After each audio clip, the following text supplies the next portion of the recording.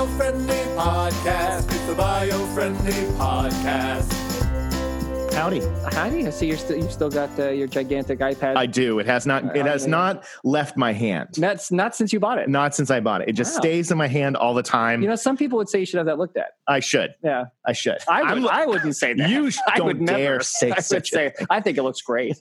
I do too. Yeah. No, I'm very excited because I will post on our social media, but I remember the jellyfish blackout episode that we did about jellyfish overtaking thing. Absolutely. Well, one of our listeners and fans of the show, Kevin Brayman, we're going to give him a shout out. Kevin Brayman. We joked on the podcast about how jellyfish blackout sounded like a 90s indie band. Yeah. And I said, I want to design an album cover. Well, with this iPad, I did it. You did not. I did it. I designed a hand-drawn 90s garage band tape, like cassette tape cover, and I'm going to post it on the panel screen. Did you also record an album of songs? I'm working on it on this iPad.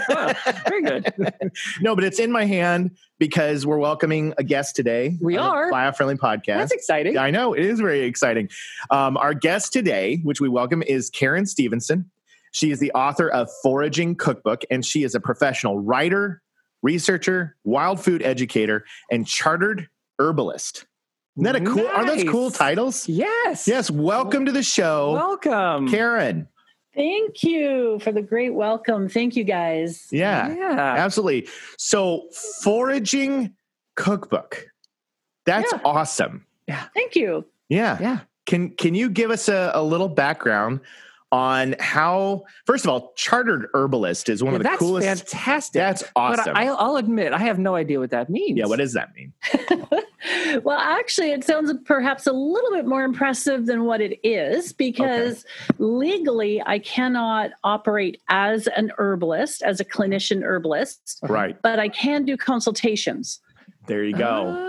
So there's the difference, but I don't even want to do that. I took the course. I wanted the accreditation, right? Because it gives me by far more powerful knowledge to share with people when I do my plant walks, presentations, and maybe even today with you guys. Right.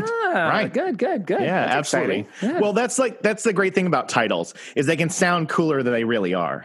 You know what I mean? Like chartered herbalist, it just sounds cool. It doesn't matter what you do with it. It's just a cool thing to kind of throw out there. So I was impressed by it. That's for sure. I'm still impressed. But so the idea of finding, getting into this, how long ago did you begin kind of looking into the idea of foraging for food? Where did this journey begin? Well, years and years ago, when I was a teenager, it was common to see primarily Italian women picking dandelions and chicory. So I always had some basic knowledge that wild food was edible. Right. It wasn't until at some point it was probably early 2000s. And as a writer, you're always looking for a topic that is fresh and it's different and it's new, has never been done before. And one autumn I'm driving and I'm looking at the sea of yellow goldenrod plant. And I thought, you know what? I bet you there's something up with this plant because it's everywhere. So the hardcore researcher in me went hard at work and went, oh my gosh, this is food. This is medicine. This is powerful stuff. Wow. Yeah. And I thought, all right, here we go. I've got an angle. I've got a story. Let's go. And then that was the opening. That was the segue to, well, what's next? If this is good, what about that one? What about that one? And before I knew it, I was out there foraging and enjoying the abundance of free food that's out there. That's how cool. Basically it all got started. Yeah. Where was that? The goldenrod that you saw? Where were you driving? Where wasn't it? It was everywhere. Yeah. Well, where I live, I'm in Southern Ontario. Okay. And it's everywhere. It's in my garden. It's along the roadsides. It's in fields. It's by the side of forests. You cannot not see it once it's in full bloom because the yellow flowers are so predominant. That's awesome. That is so great. And then, but just because I'm curious now, so what are the health and medicinal benefits of goldenrod? Yeah. It's really powerful for the urinary tract to keep your bladder healthy, your kidneys. That's what it targets mostly. Wow. And it keeps your peat golden. It's called goldenrod for a reason. That's for sure. I'm not going to say it. So it's got the urinary health aspect. Yes. But it's exceedingly powerful for, it's just great. It helps to keep our urinary tract in tip-top shape. And of course, having said that, it's a diuretic, so you don't want to go drinking a cup of tea of that and then hitting the road unless you know where all the pit stops are. Okay, good to know. Good to know. A lot of our listeners are in their car Somebody just right now pulled over, made a cup of goldenrod and was like, I can't wait to get into this 6-hour drive. Just saved a life right there. So, but there's a couple of other really, really great uses for it, because when you take the root, the leaves, and the flowers and you infuse them in organic apple cider vinegar, it gives you a health tonic that is second to none. It tastes amazing. I'll take a shot glass of that and put it into 8 ounces of water and drink it every day, or put it into your apple juice or whatever juice. And it really helps to keep you healthy and to keep the immune system. And of course, all the minerals and vitamins in the organic apple cider vinegar. There's a huge bonus. Absolutely. Yeah. And the flowers make a really good oil when you infuse it in a good quality olive oil. And if you have just minor sore muscles, it helps with that. And it makes a fabulous massage oil, because the first thing that happens when you get a massage and the oils go on, you get that instant feeling of it's cold. Yeah. But the goldenrod oil goes on warm. Really?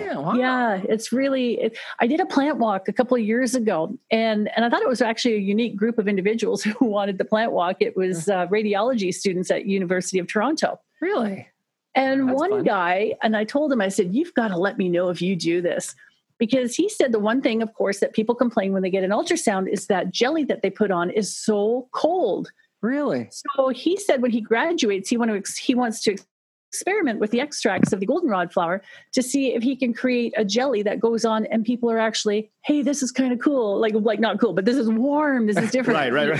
Yeah. So literally warm, but very cool application. Yes. Yeah. So I said, hey, you ever managed to do that? Let me know. That's awesome. That is awesome. That's just one plant. I know that is one. That is, we just in her book is called.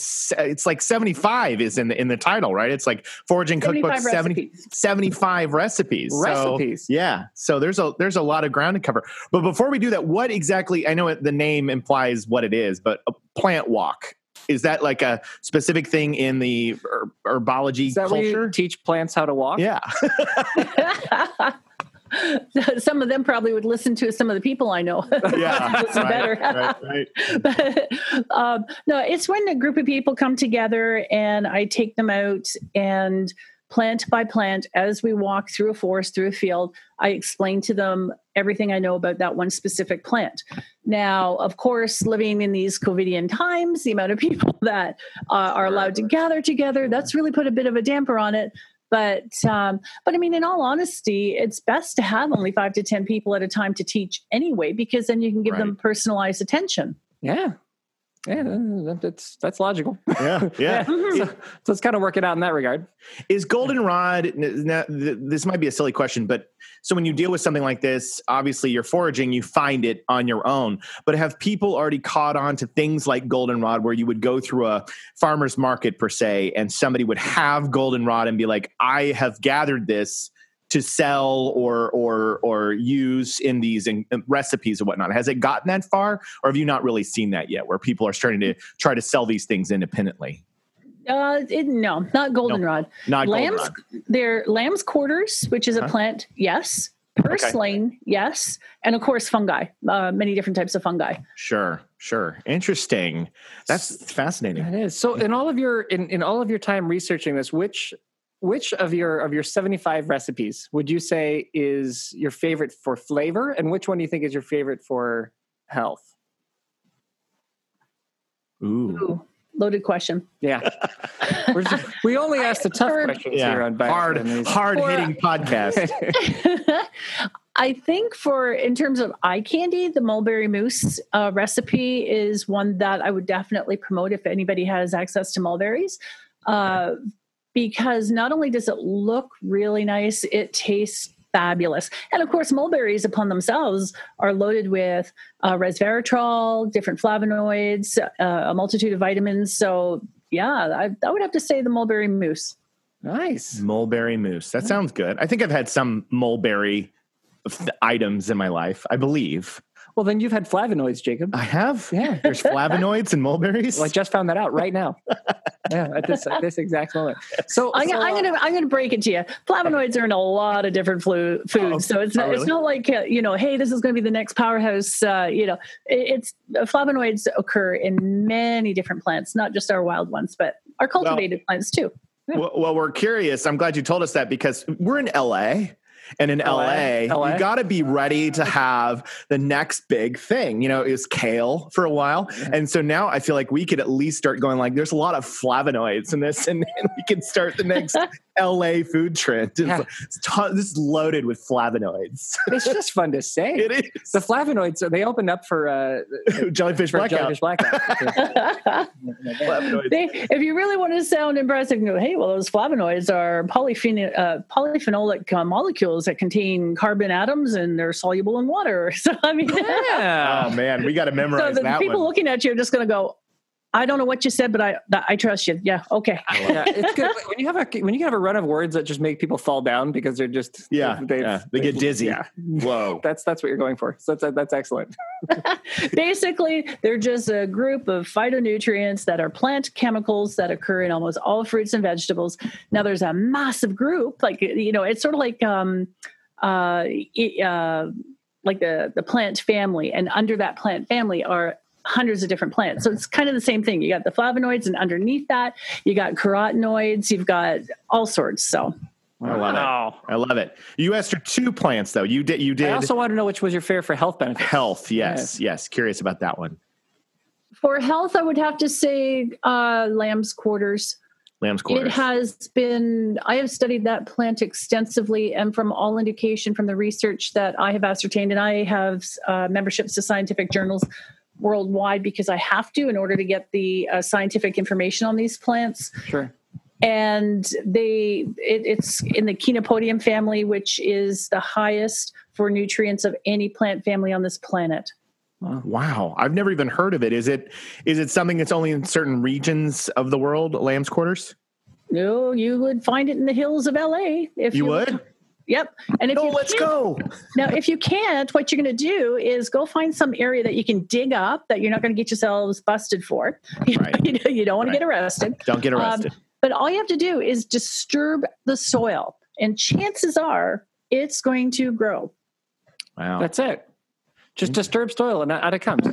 Yeah, you see, because now that we're talking about lamb's quarters, yes, one plant that has grown under optimum conditions will produce up to 160,000 seeds. One plant. Wow. So some of those seeds get eaten by the birds, of course, but what doesn't falls to the ground. Those seeds go into the earth, and they are viable in the earth for up to 40 years. Wow. Oh my God. So they just stay there, and until conditions call them to grow, they just kind of stay there and have their own little party, I guess, down below. Yeah. But as soon as the earth is disturbed, if that soil has those seeds, they're going to grow. Wow. And they're just everywhere.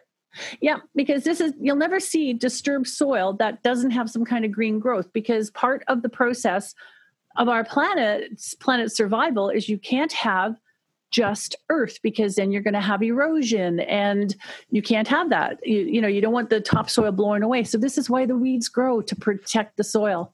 So lamb's quarters, we'll find a picture of lamb's quarters, and then let's put it up on the screen. Okay. So that people can see. It's right. That's lamb's quarters. That's right. I'm putting up a graphic right now. Yeah, because you have the right color. Yeah, exactly. Oh, it matches the wall? It's green. Grass? Yeah. Got it. It's in the one of its close relatives is quinoa. Oh, okay. There you go. Yeah. I've heard of that. We're from LA. Yeah, LA. You get your quinoa with your flavonoids. That's interesting. So that's fascinating. So many people think lamb's quarters tastes similar to spinach. I think there's a distinct difference between the two, but if you had to draw a line to, what cultivated food does it resemble the most in terms of taste, it would be spinach. Gotcha. Okay. Good to know. Huh. Good to know. Yeah, I mean, it seems like a really fascinating topic and a good thing to get into, just because no matter where you live, there's, you've got some kind of nature around you, whether it be desert nature or mountain nature or whatever. So it's knowing what's around you and what you can grab and use and make food with is it's a pretty cool and useful tool to have, Oh, it's literally grab and go food. I've done, of course, I'm an avid hiker. Yeah. And sometimes I'm out there, especially when I'm with one of my friends, Colleen, and her and I were out there, and we will literally snack our way through our hike because we don't want to carry food with us. Yeah. It's added weight, and we'll just, there's some berries. We know what the berries are. We'll eat them. We'll snack on greens, whatever wild greens come our way. And because of the nutrient levels being so incredibly high, it sustains us for a really good hardcore hike, and we're fine. Yeah, that's amazing. That is. That's really cool. But okay, so now on the flip side of this, I suppose the danger is there's probably some stuff out there that if you eat it, you get sick. Just get sick and.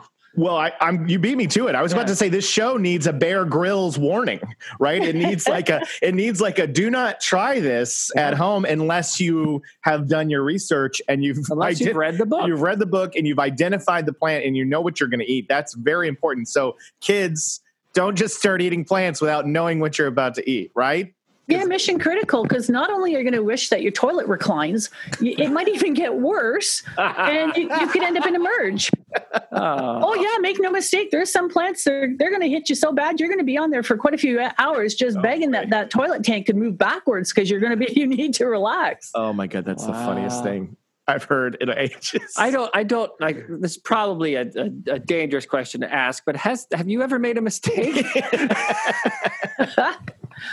No, I've never made a mistake, but I made a very daring move. Okay. I'd love to hear that story. Well, 3 years ago, I was diagnosed with osteoarthritis in both my knees. Oh, I'm sorry to hear that. No.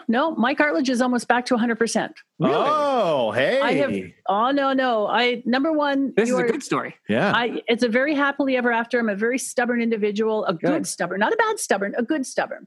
Great. I know that arthritis, for the most part, is a nutritional deficiency that stems right back to your childhood.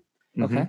And I love my parents. I always have. They're hardcore British, so it was just your vegetables were boiled to death, literally. So there was no nutrients left. Yeah. But so that was basically what created this in the first place. However, anything, according to all the research that I have read, and of course what I learned when I was in herbalism school, is that when you have anything that's caused by a nutritional deficiency can be regrown, you could say. Okay. And so I thought, well, now here's okay. I've learned this all in theory. Great. Now I got a guinea pig myself. I can practice on myself to see if this is true. And so, long story short, my cartilage is back to almost 100%. I mean, it took many years to create this, so it's taking a few years to fix it, but I have full mobility. I am no pain. I'm really grateful. But that's incredible. Thank you. It is. But when I first started doing my research, I read that poison ivy is in homeopathic medicine to help with osteoarthritis. What? And I'm thinking, whoa, wait a minute, poison ivy. And I thought, okay, well, I know the birds like to eat the berries and they're, it's not killing the birds. So I thought, all right, well, mind you, it's extracts of the poison ivy that they're taking to create this homeopathic medication. Right. Now, I never took the medication, but you could say for giggles, and boys and girls, adults, whoever's listening to this, you do not do this. I do this. You don't. Right. Right. I went out there and I tried to eat some poison ivy. So how did you prepare the poison ivy so that it didn't turn your mouth into an itchy mess? It's actually not bad. I quite enjoyed the flavor. Oh, wow. This is what I'm saying. Nobody who's listening to this ever do not eat poison ivy. Yeah. Because I already know that I don't have an adverse reaction to poison ivy. I have, crawled in it to take different photographs of mushrooms growing. I don't have any reaction to it. It actually only affects I think it's 30% of the population of us do not get affected by poison ivy. And I'm very grateful I'm in that 30%. Wow. Or it could be inverted, maybe 70%. But anyways, that's not neither here nor there. But I never take that for granted because I always test myself with poison ivy at the beginning of every growing season because you never know. Something Right. could change inside of you. And next thing you know, last year was good, but this year, I got a reaction. Right. Wow. Right. So yeah, I had no reaction. Now, mind you, I didn't take a plateful of the stuff either, but Right. I was just kind of curious. And but that's me. Nobody else do that ever, please, never. Yes. Yeah. Yeah, no, and I mean, I think that's important for our listeners to know that you are experienced in this. You know what you're doing. You know what your body was capable of handling. And again, for anybody interested, first of all, definitely get Karen's book because I think this is a cool place to start. Because I would imagine the recipes that you have in there are probably things and ingredients that are safe. Of course. Yes. Oh, yeah. Absolutely. Because she chose those to share with the world because those are the ones you're just getting the insider view of Karen's journey on the Biofriendly podcast. Right. But a poison ivy salad is probably not in the book. Not in the book. No. Oh, do you want some really, here's a really cool piece of history about poison ivy. All right. Okay. Now we've heard in recent years about chemical warfare. Yeah. Well, back in the 1700s here in Ontario, there were two main First Nations. You had your Iroquois and you had your Ojibwe. And in particular, it was the Wendat. And when they heard that the Iroquois were coming to attack their area, what they would do is they'd go out there, they'd gather all the poison ivy that they could muster up. And it only worked in their favor depending on the wind direction, by the way. So if the Iroquois were coming from the west, and the prevailing winds come from the west, the east, sorry. Anyways, they would set the poison ivy on fire. So once you're breathing in the fumes of poison ivy, you're burning the lungs. Oh, wow. So it's a good way to fight a battle. They thought so. Yeah. I don't think the Iroquois did, but yeah, right. Wow. Right. Yeah. Wow. And I was reading this, I thought, oh my gosh! I thought chemical warfare was something, kind of like 1900s, Yeah. But they figured out ways to do it with plants on the earth hundreds of years ago. I guess they were the progenitors of chemical warfare. Yeah. Wow. What do you think is the easiest out of your cookbook, like for our listeners who are able to just go outside and do something in their backyard or something that's very accessible for most people? What's a recipe in there that's like entry level stuff? For the most part, I think I would say probably out of the 75 recipes, I would say 60 of them easy are entry level. Cool. That's great. And are most I wanted, when I was approached by the publisher, Callisto Media, back in early January, I was saying I want something that's really simple because if you make, you can make these fancy dishes. It's absolutely amazing, but I don't want to be the galloping gourmet forager. Right. I want people to be able to not be intimidated, not be scared off. And I would say probably making mixed greens, hummus, or purslane egg cups, or egg muffins. I think those two recipes in particular, off the top of my head, they're so simple. Yeah. And they are so nutritious. That's great. What you were going to also ask about her recipes? It was a great question. It was actually, when I was thinking about all the questions I've ever asked in the history of the Biofriendly podcast, this was definitely the greatest question I'd ever. And it's gone? I don't know what it is. It fell out of my head. Of course. But it was going to be great. Though. Of course. It was going to change all of Earth. Yeah. But never. What I will ask, that's the thought's just buzzing around right now. It'll come back. It'll come back. It's around there somewhere. Yeah. I think it was. No, that's not it. It was. Yeah. No. See, this is what we were talking about. We embrace it. Failure. One of our What? No. In one of our first podcasts, we had the phone just started ringing, and we were like, you know what? There's nothing we can do. We'll just say don't call in. We just pretended that we had live callers, and so that's ouch. Shh. How many the recipes? Yes.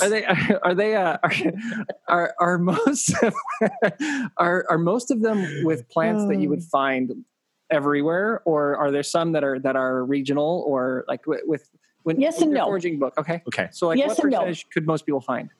Yeah. This was one of the concerns that the editors at Callisto had, because they had done their research before they even approached me. Yeah. And they found that the main complaint with foraging cookbooks that are already out there, not all of them, but many of them, is that it's so regionalized that if somebody in LA were to pick up the book, they're going, why did I just spend $20 on this? This has absolutely virtually nothing that grows around here. Right. And so that was a concern for them, because they wanted to make sure that the plants were pretty much available in not just continental United States and Canada, but also Alaska and Hawaii. So in came Karen, the hardcore researcher. Yeah. And I spent probably the better part of an entire week researching, because they gave me how many plants and fungi and trees and, roots and all that they wanted. Right. And then the USDA is a fabulous resource cool. for finding out where do plants grow. Yeah. So I chose plants that were, for the most part, available in most areas. Of course, there are some that are more regionalized, like what you got. You're out in California, you've got salal berries. I couldn't find a salal berry here if I tried. I don't even know what that is. I want to eat one. I do. Well, gosh darn it, guys, get out there. Get out there. What are you doing? Right? Yeah. So, but apparently salal berries are quite popular in the Southwest U.S. And so what I did when a recipe was for a plant that was primarily in a certain area, I would have swap out with, so if you don't have salal berries available, what will work in its place are blueberries. Great. Yeah, so that's what I did to make sure that almost every recipe could be used by anyone, anywhere, because if a certain plant was not available to them, then they could swap it out. Like if you have no lamb's quarters, swap it out with spinach. Okay. Would you say that berry that you mentioned, say it again, the one that's by us? Salal berry. Salal.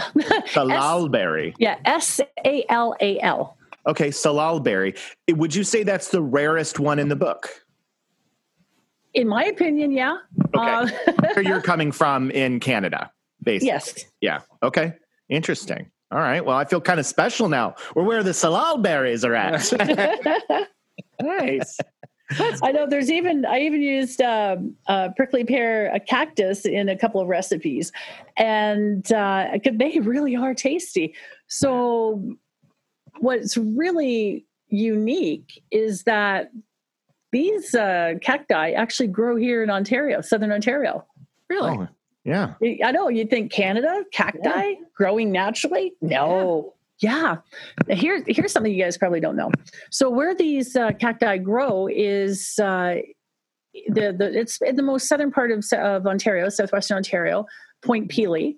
Okay. And if you see the latitude of Point Pelee, it actually is in California.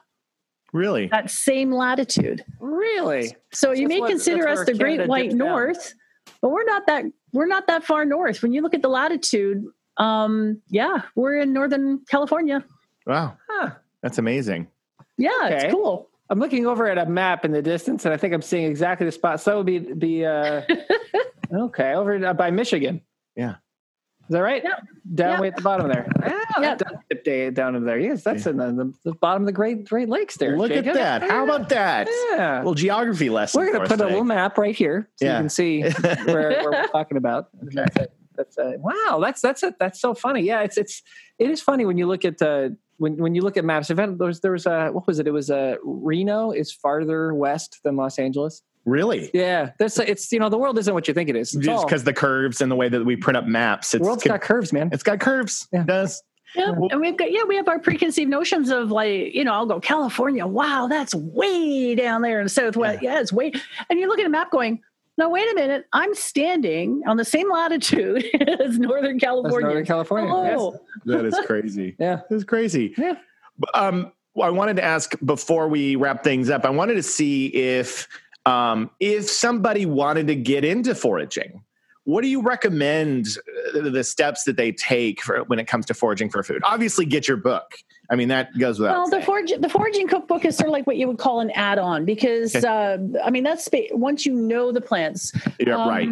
But I would highly recommend, first of all, go to my website, ediblewildfood.com. Ediblewildfood.com. We will link it with this episode, so you can check that in the bottom. Thank you. And go on. Yeah, and actually, what I am self-printing, I am hoping to have this all finished at the printers by Monday morning, is a pictorial guide to the 40 most common plants. Now, each and every plant I have chosen to be in this pictorial guide like I've checked it with the USDA, is in every state, every province across North America. And I think that's important because I received some inspiration probably 3 or 4 years ago. I was just, procrastinating all these years, I guess. But I received an email from this guy, and he said that he wanted to learn how to forage, but he is illiterate.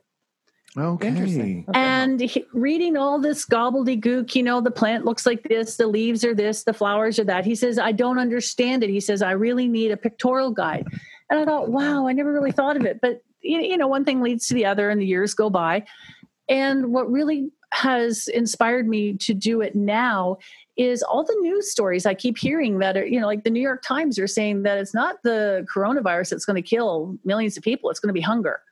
Wow. And that's coming out of the New York Times. And the World Health Organization recently announced that there's going to be 130 million more people plunged into a hunger crisis globally. And I thought, nobody needs to be hungry. If you learn these plants,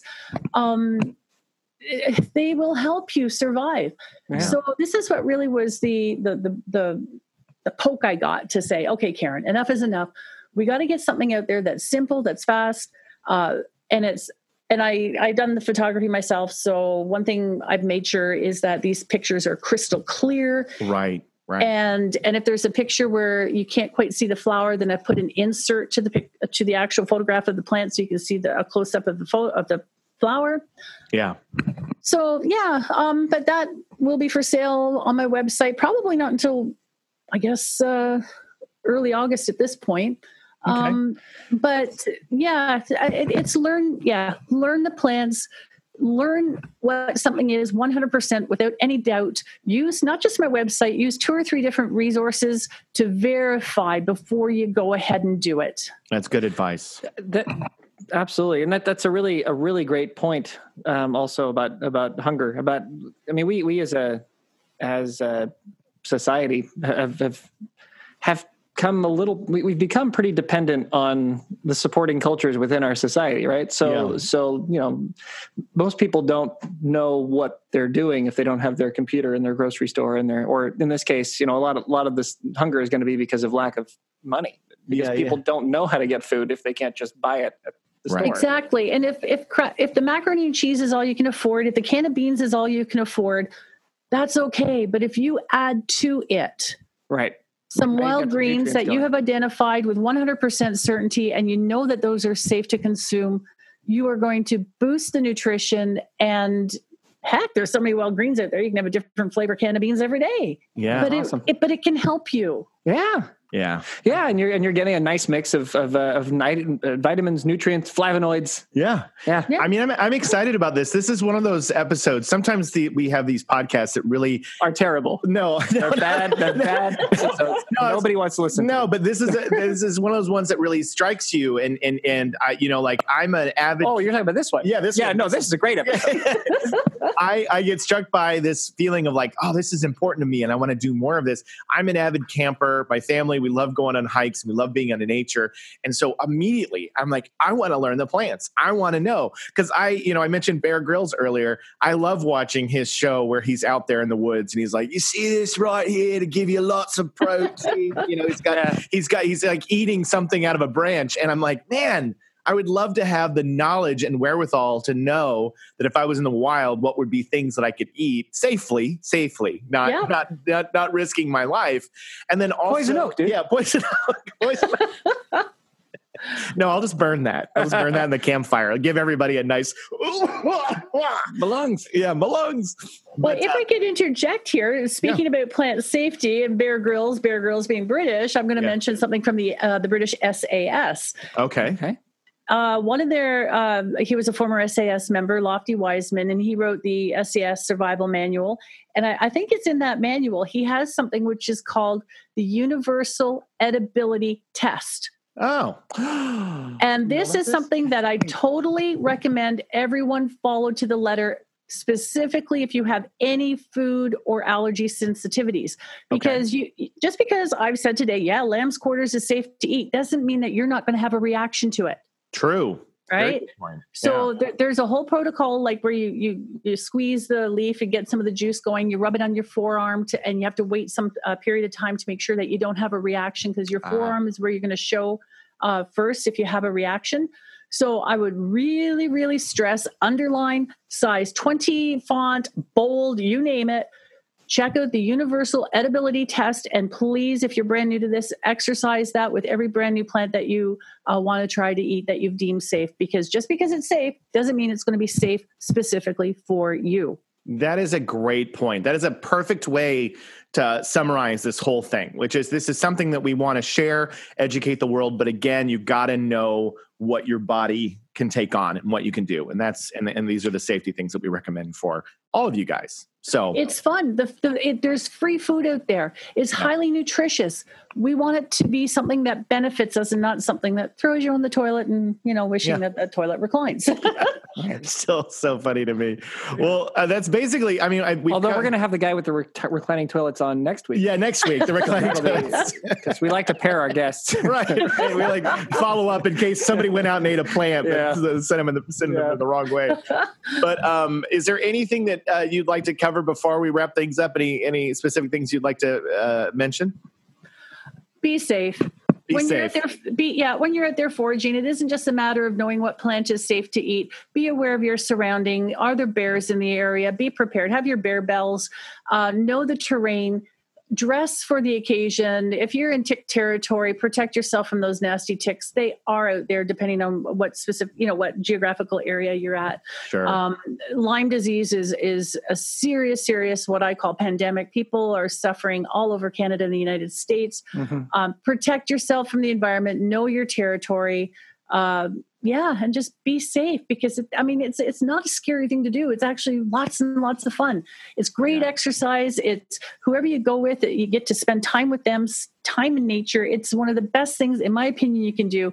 Just be safe. Be safe. Be safe. Got it. Where can they get your cookbook? What's the best place to go? It is available at, of course, Amazon. And I believe Callisto Media also has this at Barnes and Noble, as well as Indigo. Awesome. And it's called the Foraging Cookbook. Yep. That's what they're looking for. So Google Foraging Cookbook, check it out, or Bing. We like to push Bing. Go to Bing. We're big Bingers here. Go to Bing.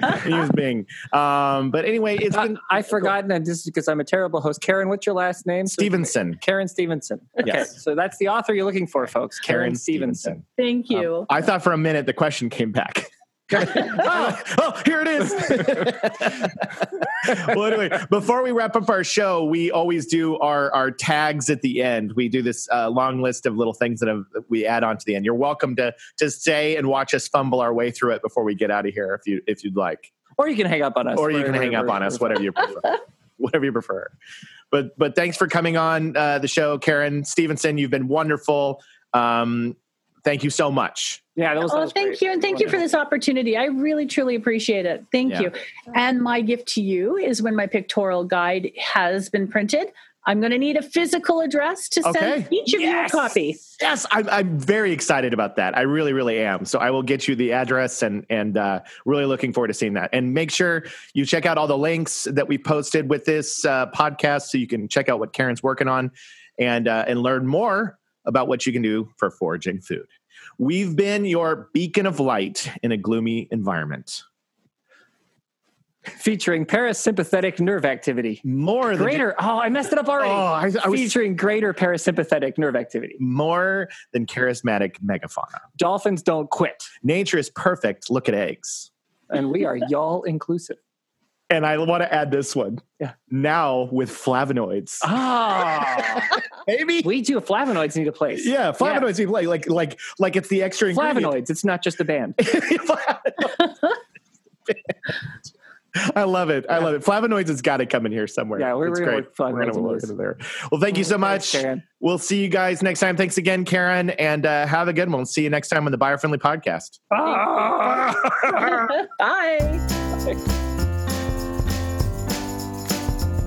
It's the Bio Friendly Podcast. It's the Bio Friendly Podcast.